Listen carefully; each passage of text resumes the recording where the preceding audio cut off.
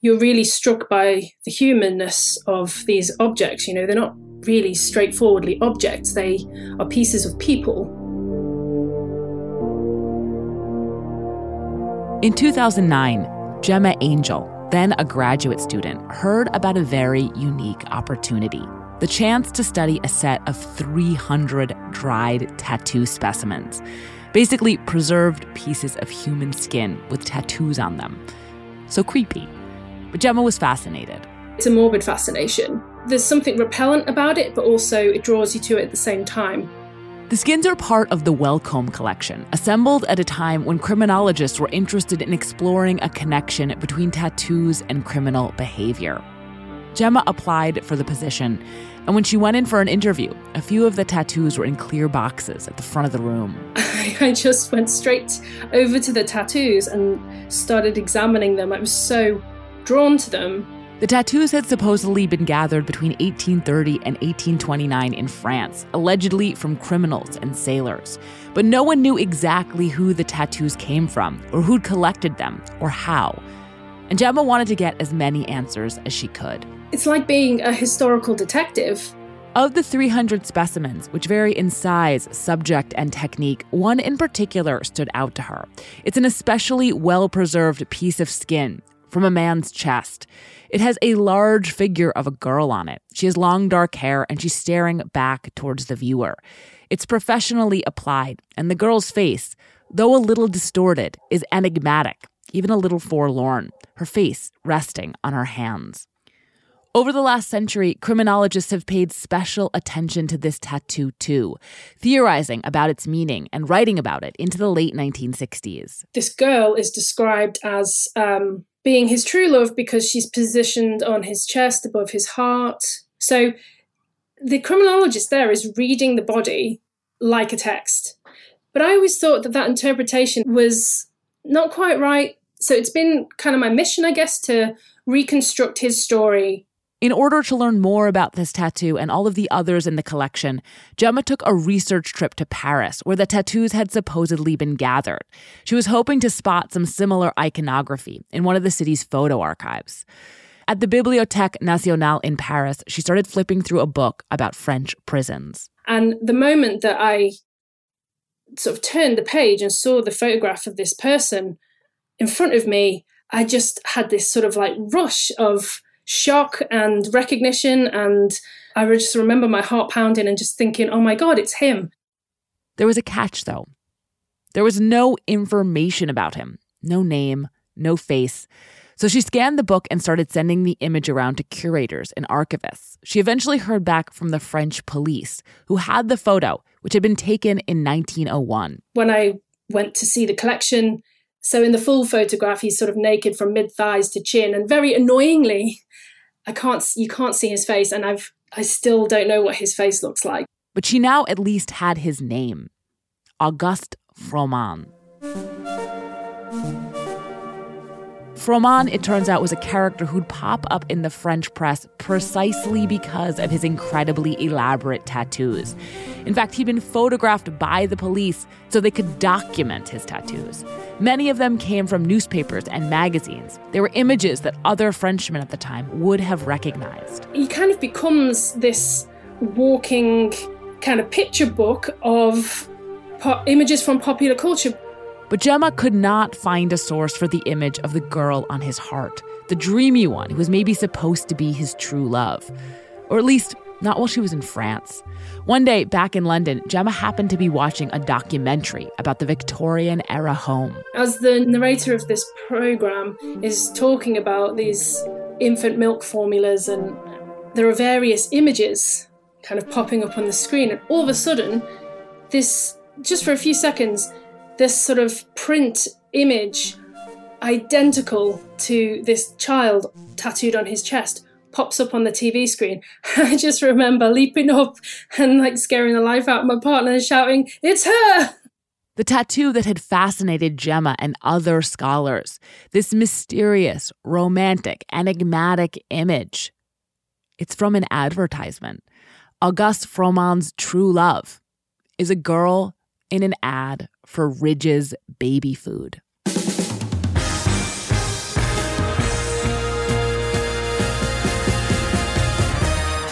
This is Decoder Ring. I'm Willa Paskin. Time does funny things to everything, and especially to tattoos.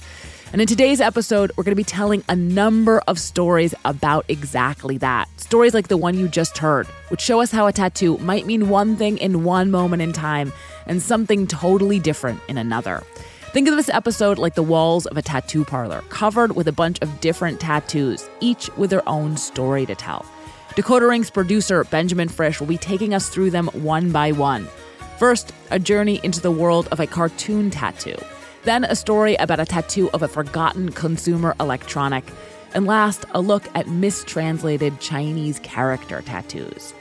So today, on Decoder Ring, a tattoo omnibus. What has time done to these tattoos?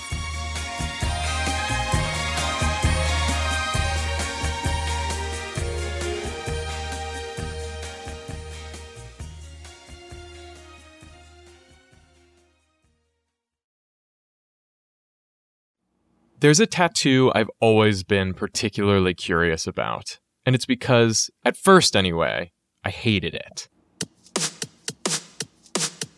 Back in the early aughts when I was in high school, I worked as a caricature artist at the European-themed amusement park Busch Gardens in Williamsburg, Virginia. It was my first real job, and I spent 8+ hours a day in 99% humidity in front of an easel, tucked away in corners of the park's various fake European countries. Fake Scotland, fake Italy, fake Germany. I drew all sorts of people. A lot of kids playing soccer, soldiers in fatigues, retirees with their grandkids, and babies. By the way, don't waste your money on a baby caricature. Babies all look the same. Because southeastern Virginia is so swampy and hot in the summer, guests dressed down. There was a lot of shorts and tank tops. So when people would sit down to have a caricature done, I'd see a lot of their tattoos. This was the early 2000s, so there was a lot of Irish knots and so-called tribal designs. But the tattoo that I noticed more than any other was of the Tasmanian Devil, the Warner Brothers cartoon character who first appeared in 1954 as a foil to Bugs Bunny.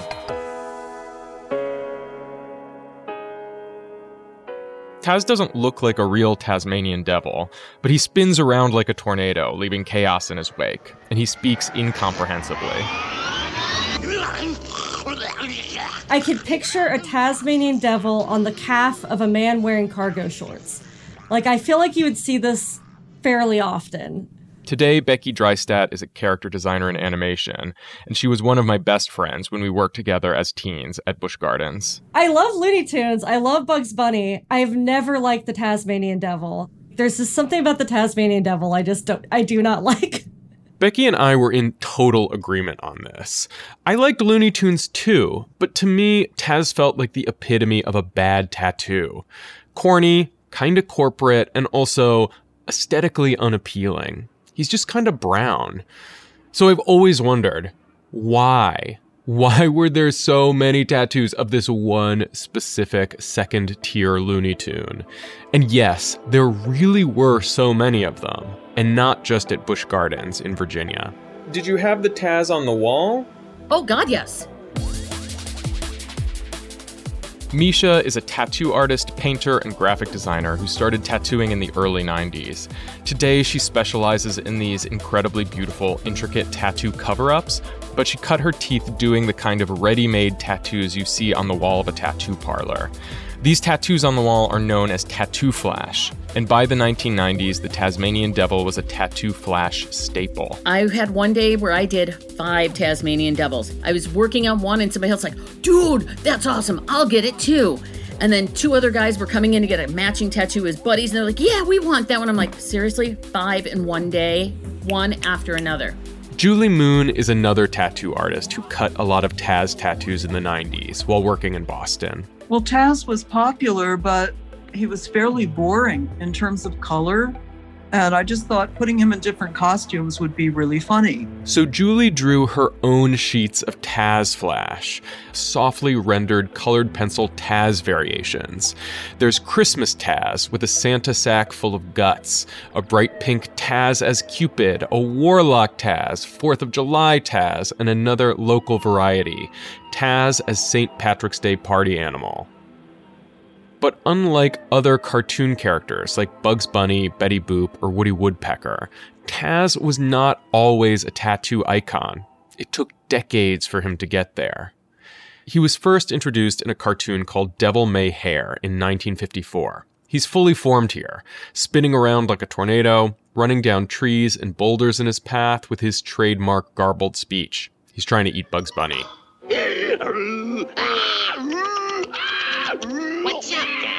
There really wasn't any groundswell of popularity for the character. He was just another crazy adversary for Bugs Bunny, really. Jerry Beck is an animation historian and the author of multiple books on the history of animation, including Looney Tunes. The character only appeared in like 5 cartoons. These cartoons were originally shown before feature films and movie theaters, but the studio heads weren't super keen on Taz, so he never became a regular. In some ways, I'd almost say the character was forgotten during the 1960s for the most part. But Taz got a second life when those theatrical reels started to air on TV in the 70s and 80s.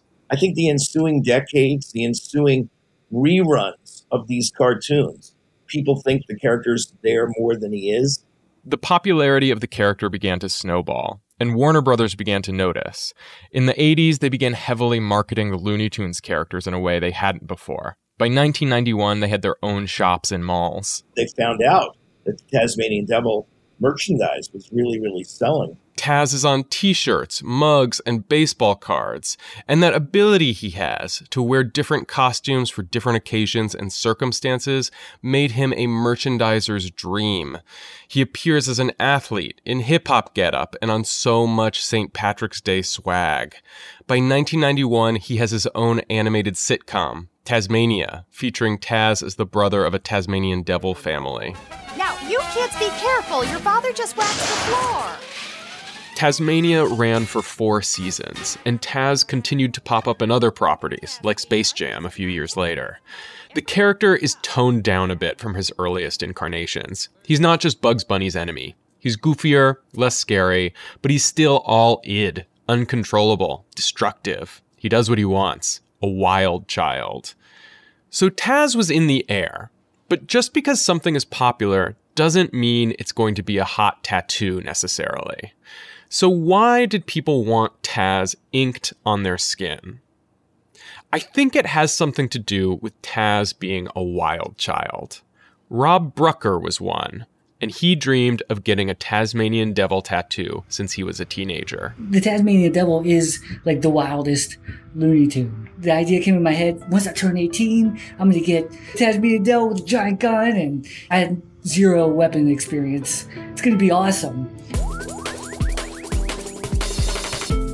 Rob joined the National Guard as a combat engineer right out of high school, just a few months before 9/11. In 2004, his unit was activated to go to Iraq, and he was stationed at Fort Dix in New Jersey, waiting to deploy. They were doing field training, getting dropped in the woods for a week at a time, and basically just having to survive. One time, a few guys in his unit said they were sick, so they got to hang back from outdoor survival training. They snuck off base, went to a nightclub, and as they were coming home, the driver and the passenger got in a serious argument. The argument was so bad that the passenger stuck a knife into the driver's stomach, and, it was terrible. It was a huge mess. In response, the military brass locked down the whole unit. I spent my 21st birthday locked in the barracks, not enjoying life. A couple days before their deployment, still in lockdown, Rob and some other guys felt so cooped up they had to get out, blow off some steam, get up to some mischief. They snuck out one night, found a cab, and told the driver to take them to the nearest tattoo parlor. I was like, this is it. This is my opportunity to get my Tasmanian Devil holding an M16. At first, the guy, he didn't have any Tasmanian Devils on his wall, so he told me he wasn't going to be able to do it. But after begging him for a while, he came back, he drew something up real quick, drew it up, and I was like, I'll take it. His new tattoo accompanied him to Kuwait and then to Iraq. It wasn't a great time. He remembers standing in a shipping container that had been converted into a latrine, looking at his tattoo and thinking about how he got it. It was kind of like an anchor to him, connecting him to his past and to his potential future. I will remember this forever. I'm going through this now, I will not re-enlist, and I'll have a story to look back and laugh on. After he finished his time in the Army, he moved around for a while and eventually landed back in Richmond, Virginia. He has a wife and a kid and a mortgage payment now. His Taz tattoo is a bit faded too. All that sun in the Middle East probably didn't help. But still, he loves it. I never had any regrets when I was there. I don't have any regrets now. Do you still identify with, like, Taz as a character? No, I'm older now. You know, I can't just go around YOLOing everything in life. Rob made it very clear to me.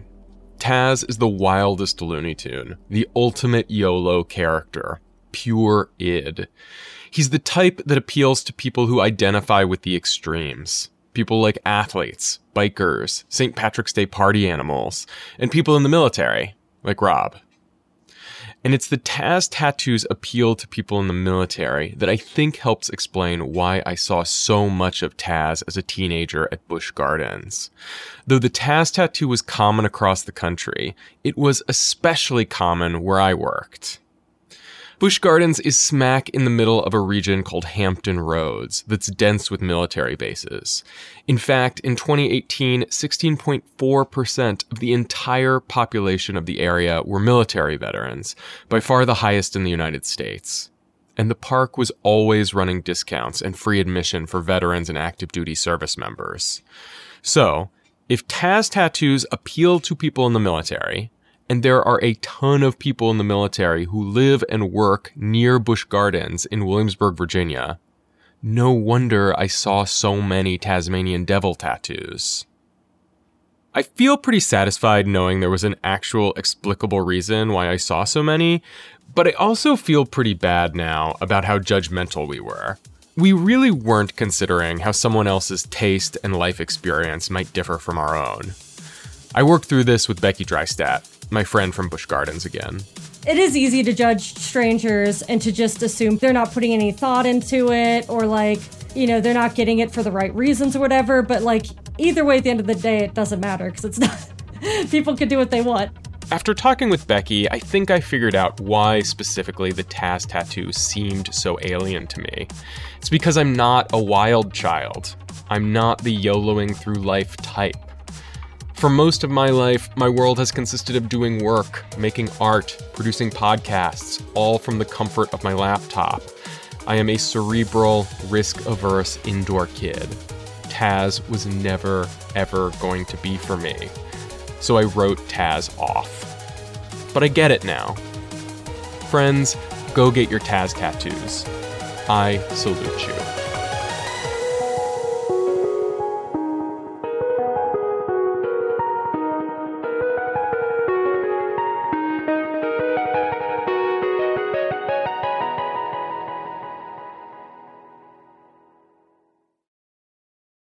Apple Card is the perfect cashback rewards credit card.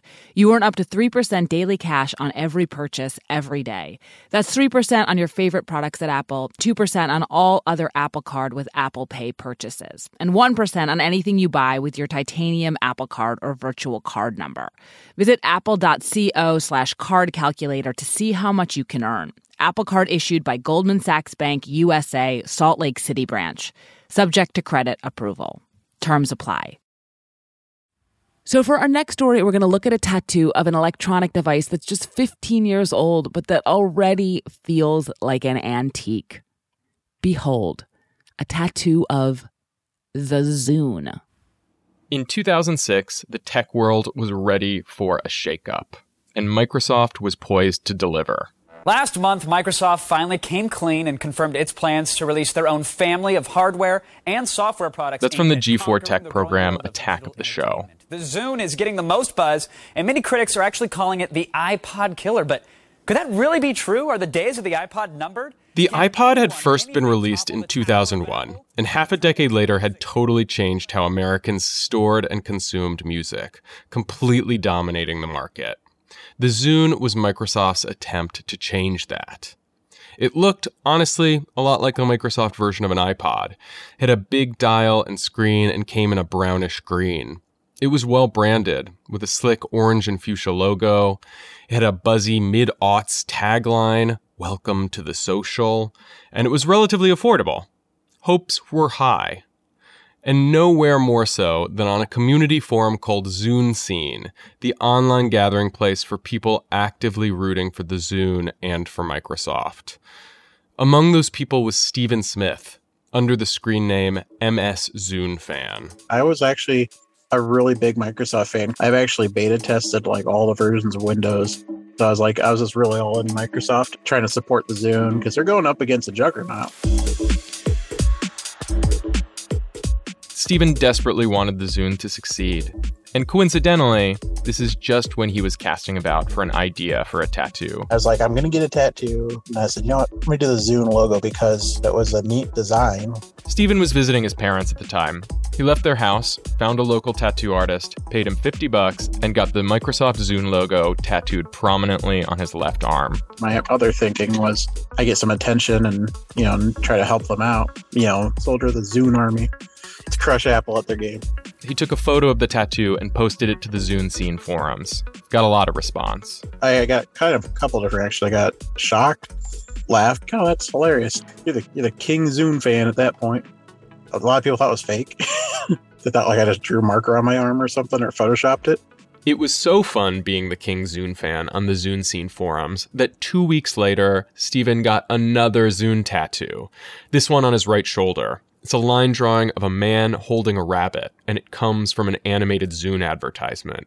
He posted a photo of it to the forum, too. Were you trying to impress the people on the forum? Yeah, I'd say, definitely get a rise out of them just because I think that they would find it funny. And, at most, I expected it to kind of, get a lot of attention on the community forum, like on Zune Scene.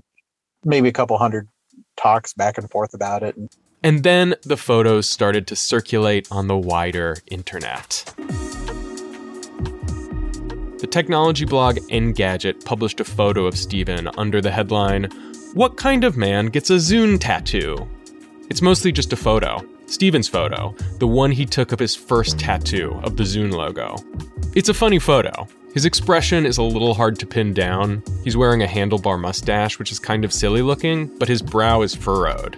The post ends with the line, "Is it just us, or does he already look regretful about the decision he just made?" When I was seeing the Engadget article and it had hundreds of thousands of views and stuff and comments, and I was like, holy, that was crazy. Pretty quickly, other blogs picked it up, and it spread fast. But what had been an in-joke on the Zune Scene message boards looked a little different outside of it. Less laughing with Stephen, a little more laughing at him. When Engadget discovered his second tattoo, they made a post in the same format. The photo with the headline, "What kind of man gets 2 Zune tattoos?"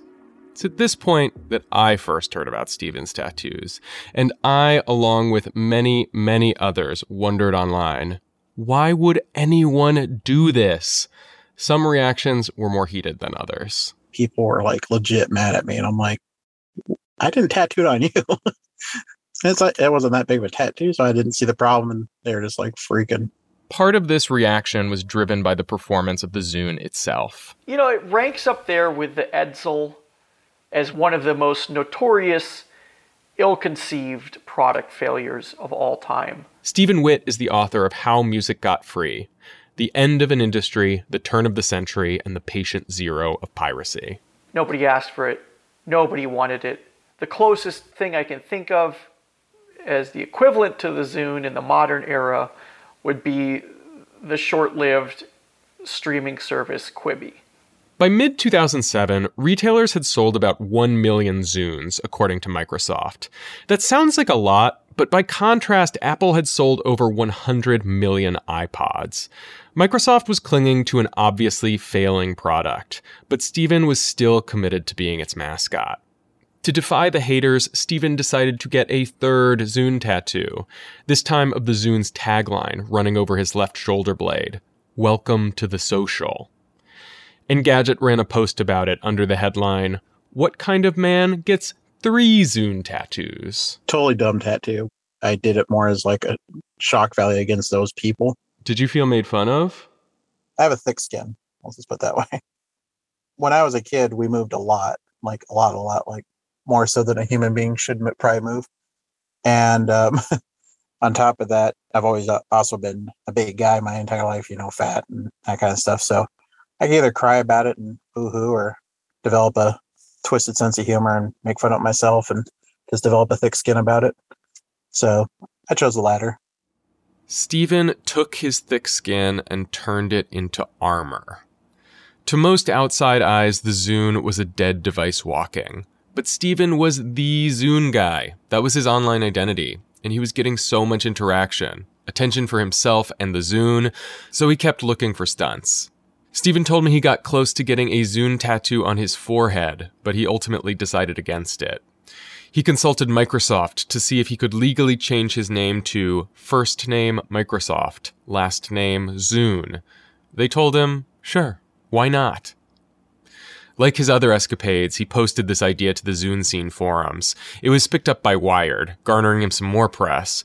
But when he actually filled out the paperwork and took it to the judge said, "What? No way."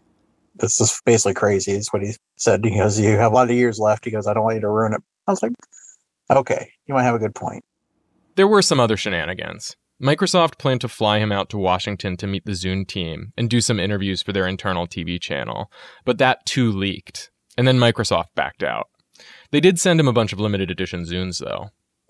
By 2010, it was pretty obvious that the Zune was a failure, and that was never going to change. Interest in the Zune faded on all fronts, and even Stephen finally got it. By now, he'd covered up his Zune logo tattoo with an equally spontaneous tattoo, a drawing of Dick Cheney as the devil that a co-worker of his had drawn. He's still got the line drawing of the rabbit from the Zune ad, though. Just looking at it, you'd never even know it was Zune-related. It's a real Ridge's baby food situation. After the Zune hype settled, Stephen would still get called up by journalists every once in a while, just to get his take on a Microsoft announcement. He occasionally gets recognized in person, too, over a decade after the fact. These days, Stephen is planning on covering up a lot of his tattoos to reflect his young daughter's interests. He still loves the Zune, though. At my wedding, I literally had a Zune dock with a Zune HD and playlist that I made, on display. I had a little TV set up. So it was a part of my wedding, even. If Stephen had displayed this kind of devotion to a product now, he'd probably be able to turn it into a career. Back then, Stephen's stunt made people angry. But today, it might have bought him a few years as a Zune-fluencer, making money doing unboxings of sponsored products or interviewing Microsoft staff on YouTube. Today, YouTubers getting stunt tattoos is a genre in itself. On Twitch, there's a streamer that spins a wheel on his streams. Sometimes it lands on a space that says he has to get a tattoo, and out comes the tattoo machine.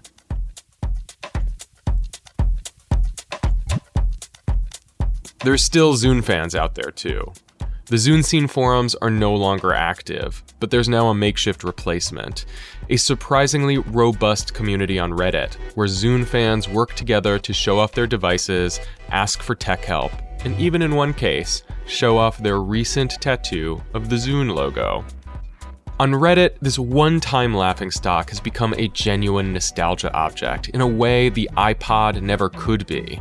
It's the ultimate underdog and a reminder of a simpler internet, right before the iPhone, streaming, and social media revolutionized everything. Stephen's tattoos have taken on a nostalgic glow as well. When he posted a thread to the Reddit a few months ago, the community was so happy to see him. One user replied, "Our Zune King still sits atop his throne."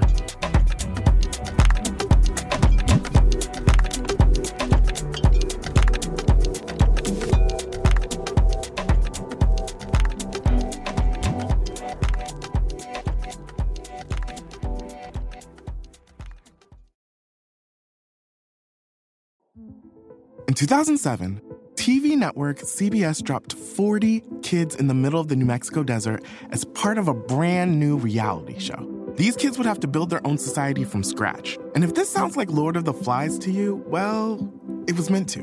We were on this mission together, and we were going to prove to the world that we could make a better society than adults could. I'm Josh Gwynn, and I want to know what this wild TV experiment was really about. Split Screen, Kid Nation, a 6-part podcast from CBC. Available now. It's hard to find the first time. First time when I got there, I couldn't even speak. The Atlas Obscura podcast, an audio tour of the world's hidden wonders. Here, flowers bloom forever. It's about people, places, and their stories. A new wonder every day. It's wonderful to feel that connection. The Atlas Obscura podcast, your daily dose of surprise and wonder. Listen to Atlas Obscura wherever you get your podcasts. And don't forget to follow the show so you never miss an episode.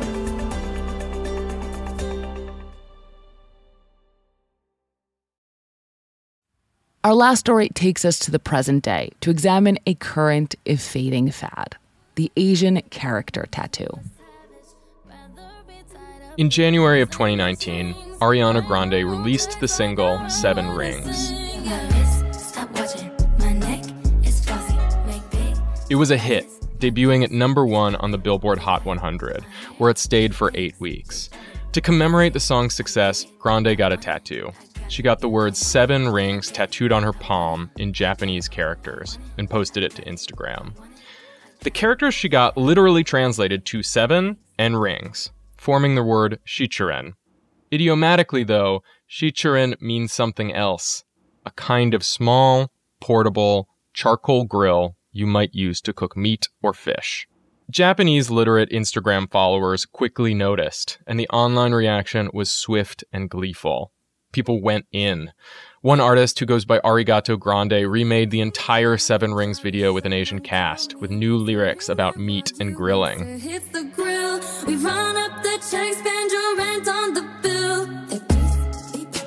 It also spurred think pieces. This is from Inside Edition. It's part of a larger trend of cultural appropriation, using parts of another culture without really understanding what they mean. Grande is hardly the first English-speaking person to get a tattoo of Japanese or Chinese characters. These sorts of tattoos have been a trend for years, which has led to a strange phenomenon: thousands and thousands of English speakers with tattoos that they don't understand. Celebrities like Grande were the face of this trend, but what sustained it for so long are the regular people who got these tattoos. In 1996, Mindy Bonner was one such person. She was 20 years old and living in a small town in the middle of the cornfields of central Illinois. It was pretty samey. You go to church, you go to school, you go to work. The first little act of rebellion was, I'm going to get a tattoo.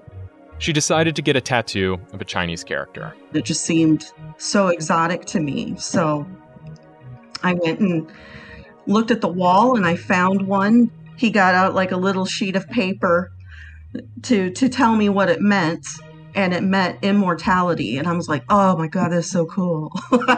That's the coolest thing ever. It was her first tattoo, the first of many. She'd eventually move away from her small town and come out as gay. I think maybe the tattoos were part of that, coming to terms with who I really was, saying, I'm not like you guys. I'm not like all of you. And on a much deeper level with my own sexuality, no, I was not like you guys. 20 years passed. She got a job in a pretty conservative office environment, so she kept her sleeves rolled down most of the time. One day, they had some Chinese colleagues visiting the office, and she was showing them around.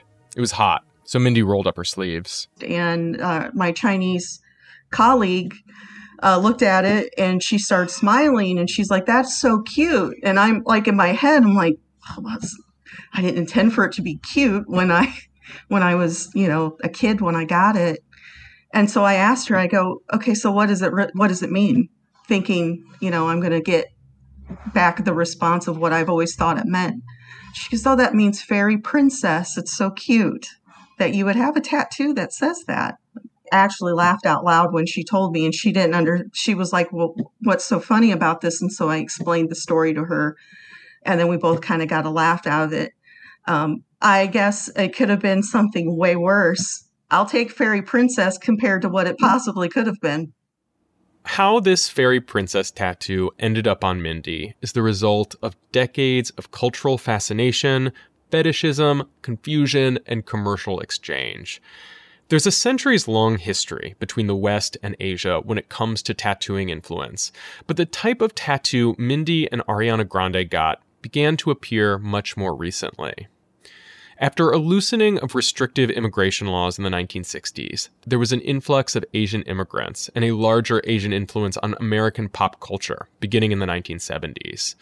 Richard Nixon's diplomatic visit to China in 1972 created a boom in Chinese cuisine after Americans witnessed the Chinese banquets broadcast on the news. Kung fu films became wildly popular, and technology from Japan was booming, with brands like Panasonic and Sony becoming ubiquitous in the United States. These Asian Americans are coming in and bringing in the culture with them, starting businesses. Ryan Takamiya is a writer and speaker on Asian American culture. These factors came together to sort of give exposure to a culture that they hadn't had much exposure to at all before. And just enough exposure for this culture to still seem strange, exotic, and foreign. Asian characters become more and more common in everyday American life, and they developed a sense of cool. Over the next 3 decades, they would find their way onto t-shirts, band logos, and of course, tattoos. By the 90s, they had become extremely popular, peaking around the year 2000. One article from the Associated Press from that year spoke to an artist in North Carolina who speculated that these tattoos were making up a whopping 40% of the tattoo market at the time. By 2001, Allen Iverson, Britney Spears, and countless other celebrities had them, and many were mistranslated. Spears' tattoo, for example, was supposed to mean mysterious, but instead just meant strange. It's just after this early aughts boom that an engineering student named Tian Tong started a blog. What percentage of these tattoos are just incorrect? I would say 90%. Tian's blog is called Hansa Smatter. At the time, there was a lot of popular blogs dedicated to images from Asia of broken English, gathered for laughs.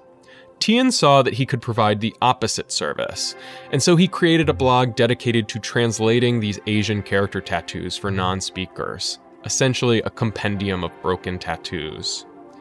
Just a tiny sampling of mistranslations he's featured. Power Pig, my abusive husband pimps me out. Large domesticated livestock. Real melon knows men. And in one of the site's most infamous tattoos, one reading, crazy diarrhea, on a lower back. Although the owner of that tattoo would appear in the comments to say it was a joke, but intended it to be violent diarrhea, not crazy diarrhea. So still mistranslated. Sorta. Still, at least those tattoos meant something. Tian quickly noticed something even stranger. Readers were sending in tattoos of multiple characters in a row that were meant to spell something out. Oftentimes a word or their initials, but it was always complete nonsense. Chinese and Japanese do have phonetic alphabets in addition to their traditional characters, but that's not what this was. This just seemed totally made up from whole cloth. Still, he'd see many of the same characters repeating. Eventually, he accumulated enough examples of these tattoos to puzzle it out. A cipher, almost, to correlate the 26 alphabet with a Chinese character, which is complete gibberish. And then we have people using that to tattoo them on. Tian and a translator friend finally cracked the code of what they called the gibberish Asian font and reconstructed it. We were able to put the table together, sort of a matching English alphabet correlates to which Chinese character. So we put it together and then we put on the website, tell people, say, please don't use this. That this gibberish font was showing up so much means it must have been extremely widespread. On the wall of the shop I worked in, A, B, C, D, E, F, G, all with a different kanji over it. That's the tattoo artist Misha again. She remembers doing a lot of these tattoos in the early 90s, pulled from a sheet of flash. Tattoo flash, again, is the art that often hangs on the walls of a tattoo parlor, giving patrons an idea of what kind of tattoo they wanted to get. The Asian characters on this flash sheet corresponded to Roman characters, allowing you to supposedly spell out English words. Needless to say, this isn't how language works. Who knows what we were writing on people? So we as Americans are playing decoder ring with it, where we just assign a shape to a letter. None of them were accurate. So you've got a lot of people going around with tree, horse, lavatory. But where did this flash come from? Oftentimes, from a catalog. The badly translated ones, I mean, a lot of those come from Commercial Flash. Dr. Matt Lauder is a senior lecturer in art history and director of American Studies at the University of Essex. If you were running a tattoo shop anywhere in the country and you wanted to offer these sorts of tattoos, what you'd likely do is order some tattoo flash from a tattoo supply company. They were just sold and reproduced in their hundreds and thousands all over the world from the kind of 1970s onwards. And still today, actually, there are in tattoo studios. This is as much a commercial story as it is an aesthetic one. These tattoos were fast, typically used only one color, and so they were able to be offered cheaply. No wonder tattoo shops and customers liked them so much. So, if that helps explain why these tattoos are so common and so mistranslated, what was the appeal in the first place? Why was it so popular to get a tattoo you can't read? What is mysterious and what is inscrutable has some sense of magical power attached to it. Betsy Huang is an associate provost and dean of the college at Clark University, who specializes in Asian American literature and science fiction. She pointed out to me that the fact that most Americans can't read these tattoos is not some weird side effect of the tattoo. It's the whole point. So you're choosing to express something about yourself without actually using the language that everyone understands to say something about yourself. It's appealing to be able to simultaneously be transparent and hard to read. If I got a tattoo with the Chinese word for family on my arm, I'm sending a message. I've put something deeply sincere and revealing about my values as a person, presumably that I really value family as a concept. But I've applied it in a way that is also obscuring, because you can't read it. Only I can decode it for you. There's a power imbalance there. It also creates a bond with people with similar tattoos, a way of signaling your taste, that you're part of the same club. But for these tattoos to work as they are supposed to be mysterious and obscuring, they assume a certain kind of audience, one that can't read Chinese. Everything energizing these tattoos falls apart when you're around people that can actually read them. They assume a world where Chinese literacy doesn't exist, and by extension, a society in which Chinese people are not part of the mainstream. These tattoos remind me of another early aughts obsession with language, one I mentioned earlier. Some of the earliest meme material on the internet were the blogs that did the opposite of Tian Tong's Hansa Smatter blog. They posted images of poorly implemented English in Asian countries, like a construction sign that says erection in progress. These images were mocked. How could these foreigners make such basic, hilarious errors? Shouldn't they know better? How ignorant of them, how funny. But these tattoos prove we were doing the exact same thing. Perhaps we should have been looking in the mirror. Artists I spoke to told me these tattoos are on the decline in popularity. But that fact didn't stop Ariana Grande from getting her 7 Rings charcoal grill tattoo in 2019. Within 24 hours, Grande went to fix her tattoo. Upon consulting a Japanese tutor, she modified it, adding the character for the word finger to make it clear she was talking about rings and not grills. She added the new character below the original tattoo, which, due to the way Japanese syntax works, did not solve her problem. It just changed the meaning to Japanese barbecue grill, finger. Maybe the most profound thing anyone told me about tattoos was something Dr. Gemma Angel said. She's the person you heard at the top of the show, who studied the preserved tattoo skins. Today, she's a lecturer and program director for the MA program in Museum Studies at the University of Leicester. This is the thing about tattoos, and kind of they're connected by temporality, aren't they? So that they are a reminder of something that's gone, but they're also permanent. So there's a kind of paradoxical aspect of them. Technologies of memory, I guess you could say.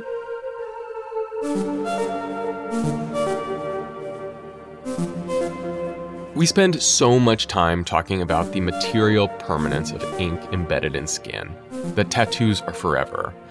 But just because a tattoo is fixed on your skin does not mean its cultural meaning is fixed too. In the long run, tattoos can read as something the person wearing them never imagined. In the case of Gemma Angel's tattooed skins, some of them are so far removed from us in time, they are almost pure mystery. In the same way the Chinese character tattoo's meaning has shifted from something cool and mysterious to something more questionable, so too has the Tasmanian devil. He's less a modern symbol for party animals and more a throwback to the wilder youths of people like Rob Brucker, who've aged out of YOLOing through life. And the Zune, a symbol of technological hope for people on the Zune Scene forums, became a symbol of failure, only to become a nostalgia object on Reddit. Just as a tattoo may blur with age or fade from too much sun, so too does the cultural meaning of a tattoo become obscure with time. Over decades and centuries, all tattoos might become as inexplicable as a girl in a baby food ad.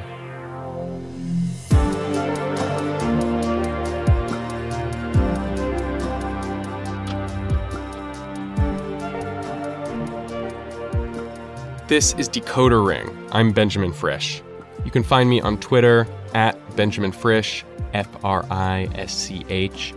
A very special thanks this episode to Dr. Matt Lauder and Carmen Neeson, who were instrumental in orienting us on this episode. Also thanks to Brett Lemoyne, June Thomas, Mike Hallman, Asha Saluja, and Jonathan Shaw. If you have any cultural mysteries you want us to decode, you can email us at decodering@slate.com. If you haven't yet, please subscribe and rate our feed in Apple Podcasts or wherever you get your podcasts. Even better, tell your friends. This podcast was written by Benjamin Frisch. It was edited by Willa Paskin. Decodering is produced by Willa Paskin and Benjamin Frisch. Cleo Levin is our research assistant. If you would like to become a Slate Plus member, please go to slate.com/plus. Otherwise, we'll see you next week.